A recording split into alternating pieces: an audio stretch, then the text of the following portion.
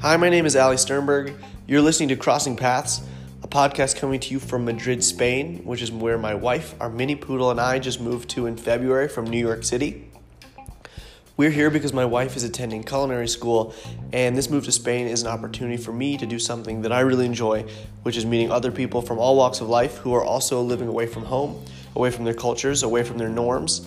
Similar to the way that my wife did when she moved from Chile to New York, how I did when I moved to Chile in 2012 and ended up meeting her, and the way we're both now adapting and living in Madrid. A little bit more about me, for those of you wondering. I'm going to parcel out some new information each episode. I am originally from New York City. I also am an Australian citizen. I lived in Sydney for a few years when I was a kid, and I also go back every so often to see grandparents, aunts, uncles, cousins, etc. And I was also here in Spain to study abroad in Granada 10 years ago, which is still a little crazy for me to believe. In this episode, I crossed paths with Daniela Furtado, who is from Canada and actually found her way to Spain via study abroad experience in China. We talk about international relationships, moving to a new country for your partner, and also how to develop your own identity in a city that your partner is from. We also talk about her professional goals in digital marketing and why stinky tofu is particularly important to her. I hope you enjoy. From what we talked about last time, I was thinking about this on my way here. I was like, what do I really know about Daniela? I was like, she's from Canada, Toronto. Your parents are from Portugal? Right. And you moved here 3 years ago? Mm-hmm. Cool, because I was like, it could be 3, it could be 5, and you just finished a master's degree. I did, yeah, in digital marketing. Nice. When you moved here, were you coming from Toronto? Or were there other stops? So, I did come from Canada, but the story of how I ended up in Spain started in China. Oh, wow. Yeah. Just as it usually does in China. So when I was 20, I moved out for the first time. Okay. I wanted to get away. I was having family problems, and I thought, screw this. Yeah. I'm sick of this country. Yeah. Get me the hell out of here. And so when I had the opportunity to study abroad on a scholarship to go to China, I took it. I remember when I told my friends and family, they were like, what? China? Are you crazy? It's so far. You don't know anyone there. And was there something that drew you to China specifically? I just wanted to be as far away as possible. So at that time, my options were India or China. At the time, India had a lot of bad press for... there was like a lot of violence towards women and a lot of cases of rape, which personally, I don't know, I guess I didn't think it would happen to me. So I thought, I don't really care, but I knew my family would be really worried. So I thought China sounds like a good option. And no, I never, to be honest, I never was really interested in Chinese culture. I didn't even know about it too much. Like, I didn't have any friends that had Chinese parents. I had like friends that have Vietnamese parents, but I was really blind to it all. You're just like, I'm gonna take this big leap and go as far away as I possibly can and see what happens. Exactly. How old were you? I was between 19 or 20. Yeah, so I did that. I took a gap year. Okay. And I studied just Chinese language for a year. And that was, I think everyone at some point in their life they have like a year of yes. That was my year of just saying yes to everything. And so there was a guy that I thought was really cool, and I thought, I want to meet this guy. Yeah. Ended up being a Spanish guy, which, as you can imagine. Yeah, I'm connecting some dots here. That's how I ended up here in Spain. Oh my God. So you were there in China for 1 year. I was there for about a year and a half. I extended it.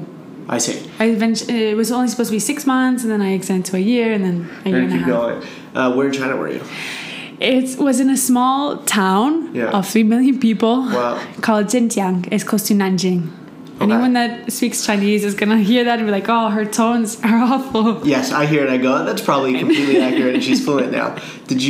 How was the experience learning the language? How do you feel now? It was incredible. So being from Canada, we grow up learning English and French. Right, and I was going to maybe guess that you spoke Portuguese at home? Or? Yeah, so I spoke Portuguese at home, but I never studied the language formally. I never really took classes. And French, I was never able to learn French. So I thought that I wasn't good at languages. I thought, my Portuguese is okay, but the grammar is, I can't conjugate verbs properly. My family always makes fun of me. I can't pick up French.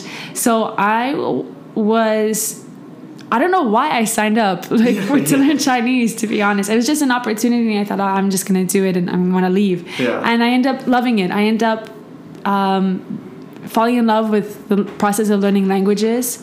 Learning Chinese is so different. There is not so much grammar compared to Roman-based languages. It's just about pronunciation, learning as much vocabulary as possible. And the tones, right? And the tones, the pronunciation. Yeah, pronunciation. But the Chinese are so happy and encouraging. Like whenever you say ni hao, they're like, wow, your Chinese is so good. And you're like, oh my gosh, thanks. I did it. I speak Chinese now. But do you, like, after that time there, if you start up a conversation in Chinese with someone, you're conversational, you feel... Well, I've lost a lot. I probably am back to complete beginner now. But when I left China, I had, there are 6 levels in Chinese, 6 being... Number 6 being the best and 1 being the lowest. I had a HSK 4, so it was like a B2. Okay, so you're like high intermediate. Yeah. Oh, that's pretty good. Yeah, like Chinese is one of the hardest languages that exist. So. Well, it's a lot easier when you're living there. Yeah, sure. And you're being surrounded with the language all the time, and I was taking intensive classes. Right, you were really focusing on it. It wasn't just kind of like you were there and just picked it up. I mean, like it was all a lot of variables coming together. Exactly. But that's really awesome. And so you met this Spanish guy in the town that you were living in? Yeah, so we were living in the same dormitory, and I had seen him in passing a few times because we're in the same dormitory. There are only so many foreigners in this town of 3 million people. Yeah, of course. This little pueblo, this village. And so I had heard of him. I heard that he was Spanish and that he was really weird. And and I thought, that's my type. Yeah. That's what I'm looking for. That's what I'm looking for. And so at that time, I had like a friend hit list. When I met someone I thought was really, really cool, kind of like what you're doing. When you meet someone that's really cool, you're like, I have to talk to this person. I have to get to know them. So that's what I was doing at that age. And I still kind of do that, but not to the same extent. And he was on the top of my list, and he was so difficult to find because he was a hermit. He always stayed in his dormitory. And I remember one time the school organized a lot of like award ceremonies and talent shows and those sort of things. And I remember one day I walked into the auditorium for one of these ceremonies. Everyone was like with their friends, or like in cliques and in groups. And Pepe, that's his name, he was by himself, and there were like hundreds of chairs around him, and so you could tell like this is a guy that wants to be by himself. Yeah. And I was just you went right for I went right for it. I sat right next to him like, hey, I'm Daniela, what's your name? And he slowly turns around and he goes, hi, and then looks forward again. Just his whole body language is saying, don't talk to me. Right. But didn't even say his name. He's just like, hi. Yeah, I had to push. Yeah. So that was our relationship in the beginning. Eventually, after doing that, every time I saw him, just a lot of highs. Yeah, he gave up, I guess, and our first date was over bubble tea. Nice. Yeah, and that was really cool. We talked a lot about philosophy and religion and just our opinions about everything, politics and all that. And yeah, it was a really cool relationship. I never thought we would last this long. How many years has it been? 5 years. 5 years. Yeah. Wow. I love that. You were very persistent. You were like, this seems like a really interesting person. I just have to like crack the code a little bit. And I think that's honestly something that I've experienced here in Spain with just generally Spaniards. Maybe they're not as hermit as Pepe is or was. Yeah. But like the surface is very kind of like hard. Like I don't really want to talk to you necessarily. And then once you strike up a conversation, then you're best friends forever. I think that's more true for people in Madrid than outside. Meeting people from the Canary Islands or from Andalusia, it's super easy. They're more friendly. Or people that are just not from Madrid, right? They're like in the same position as us, where they're trying to make friends because they don't have their friends here. Right. It's a Madrileño thing, maybe. I think so. Also, also people from big cities, right? If you're from a big city, you already have your life kind of set up, right? You have your friends, you have your family, everyone's here. Why make new friends? Yeah, that's true. Is Pepe from Madrid originally? Mm-hmm. So when you guys met in China, you stayed for 1.5 years, and then you came to Spain? So I went back to Canada, and we were doing like long distance, kind of just figuring out what the next steps are. I mean, I think anyone that's been in an international relationship understands that in the beginning there's a lot of uncertainty, right? Yes. Yeah, Yes. it's like, I don't know. I mean, that's like your attitude towards everything. You're like, I don't know. Right. I don't know what we're going to be doing in 2 months from now. I don't know what we're going to do a year from now. Like, I just know that on Thursday we're going to Skype and we'll see what happens. Yeah, exactly. So that was us for about a year. And then we talked about, eventually we had the conversation like, what's next, right? I'm finishing up school, so are you. How are we going to make this work or what? So we talked about different options. We talked about going to China or him going to Canada. And because I'm also a Portuguese, I have Portuguese nationality, it just seemed easier to come to Spain. And that was huge. Like, I never saw myself as someone that would move for a relationship. Like, I didn't think I was going to mention that. You said that to me the last time we talked. You're like, I don't know how I feel about being someone who moves for somebody else. Yeah, it was, I think there was a lot of guilt that came with it. I always thought of myself as like a strong, independent woman. I don't need a man. Yeah. And next thing, I'm like moving continents for this guy. Specifically for a man, And even sometimes when I introduce myself and people are like, oh, why are you here? In the beginning, I hated saying that. I hated saying, oh, I moved here for my boyfriend. I wish it was, I mean, it was for me. Right, it was for... Right, it was for him, but it was for you because it's for both of you. Exactly. But, like, no one's going to listen to that whole story necessarily. And I don't know if... Now I think less about it, right? But when you're, like, 19, 20, 22... I was 22 when I moved here. You think a lot about what people think of you. And I was afraid that I was... people were going to be like, oh, this is a chick that can't stand up for herself, or...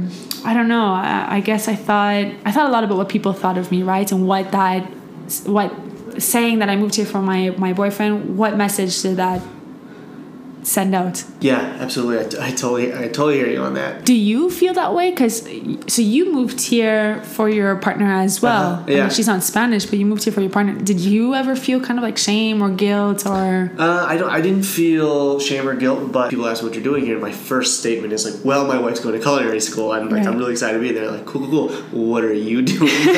Like, well, my wife is here for culinary. Like, I'm so excited. I'm her cheerleader. Like I identify with what she's doing a lot. Right. And then people are like, oh, and I go, yeah. I mean, I'm doing my own thing, but like this is the reason we're here, and I'm super excited for her. Yeah. But I hear you in terms of like the identity. It's super new where you're going. Well, this is the reason I'm here. What is my identity? How do I feel about other people thinking whatever they're going to think about me? Exactly. Yeah. And I think what you said about creating your own identity here, right? My partner is from Madrid, and so he already knows the place. He feels comfortable navigating, but I didn't. So I was very clear with him from the beginning, like, I want some time. I want like 1 or 2 days of the week where I can just go out and do my own thing. Like, I can discover the city on my own. I don't want you showing me around. Because, like when you're traveling, right, and you go with a tour company and they take you around everywhere. And in the end, when you come back home, people are like, oh, where did you go? And you're like, actually, I don't really know where I went because I never looked at a map. Right, you're just being led around. And exactly. You're like, oh, I ended up here, I ended up there, but I don't know how we got there. Right. So I didn't want that for myself. I wanted to go out and get to know the city, make my own friends, figure out... Like how I went to China, right? I went by myself and it was a big adventure. I wanted Madrid to be a big adventure for me as well. I wanted there to be an element of surprise and adventure. And he understood that. And he gave me my space to... That's great. To do that. And I think that's important. You have to make the city your own. Mm-hmm. Otherwise, you're always going to feel like you're piggybacking off your partner. Yeah.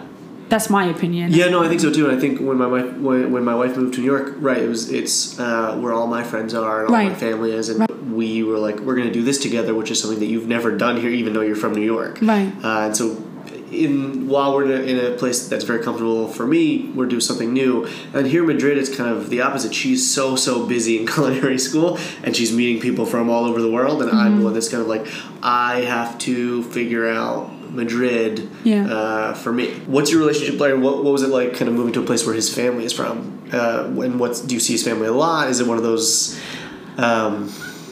relationships where you go to dinner every week? Or I used to see them more. I actually used to live with them. So the first 6 months, quite a bit, yeah. I got to know them really quickly. They were very, very welcoming and very open. I'm so grateful for that because I think that's when I really needed it. I really needed it as a support system. Yeah. And so they welcomed me with open arms. They hosted me for about 6 months until I got my shit together. Yeah. Can I swear? Yeah, swear away.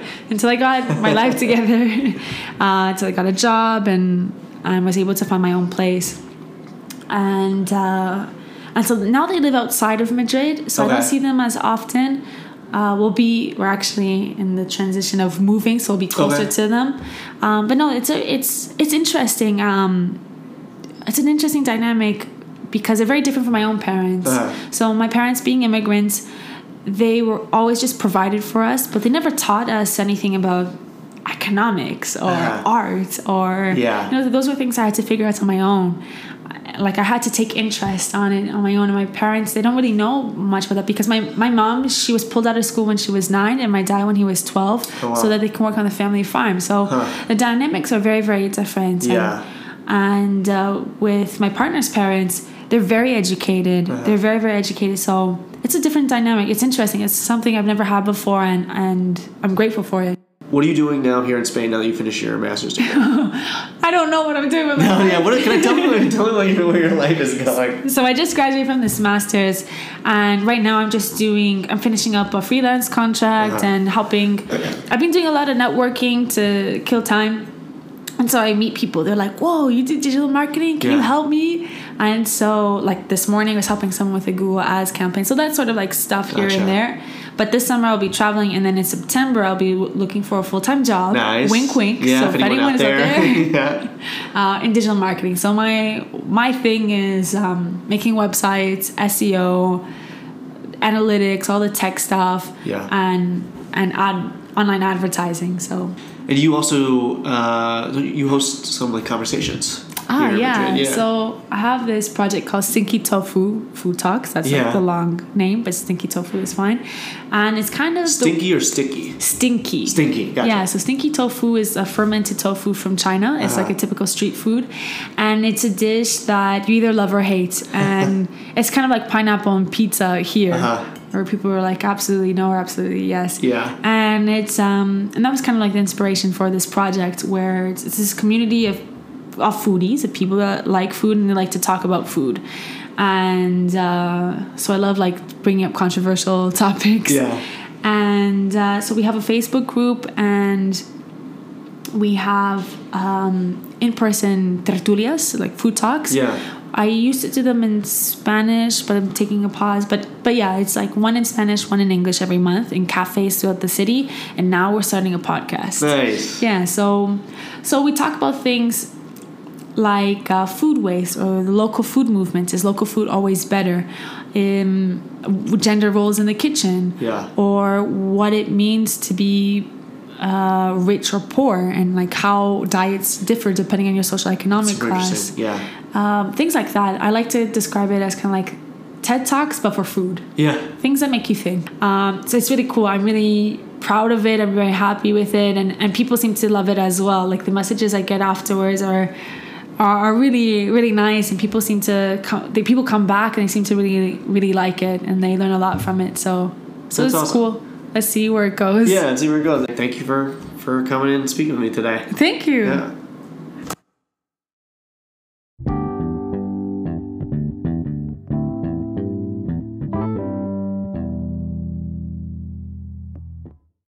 Thanks again for listening. There are some great episodes coming your way soon. I'm crossing paths with multiple guests who have all started their own businesses in Madrid within the world of dance and ballet, brand and content strategy, and good old-fashioned hamburgers. As always, please subscribe wherever you listen to podcasts to get updated when the new episodes are available. Give us a follow on Twitter and Instagram, CrossingPPod, and email crossingppodcast@gmail.com if you would like to personally get in touch. So for me and Novak the Mini Poodle, who you might hear in the background, we'll see you next time.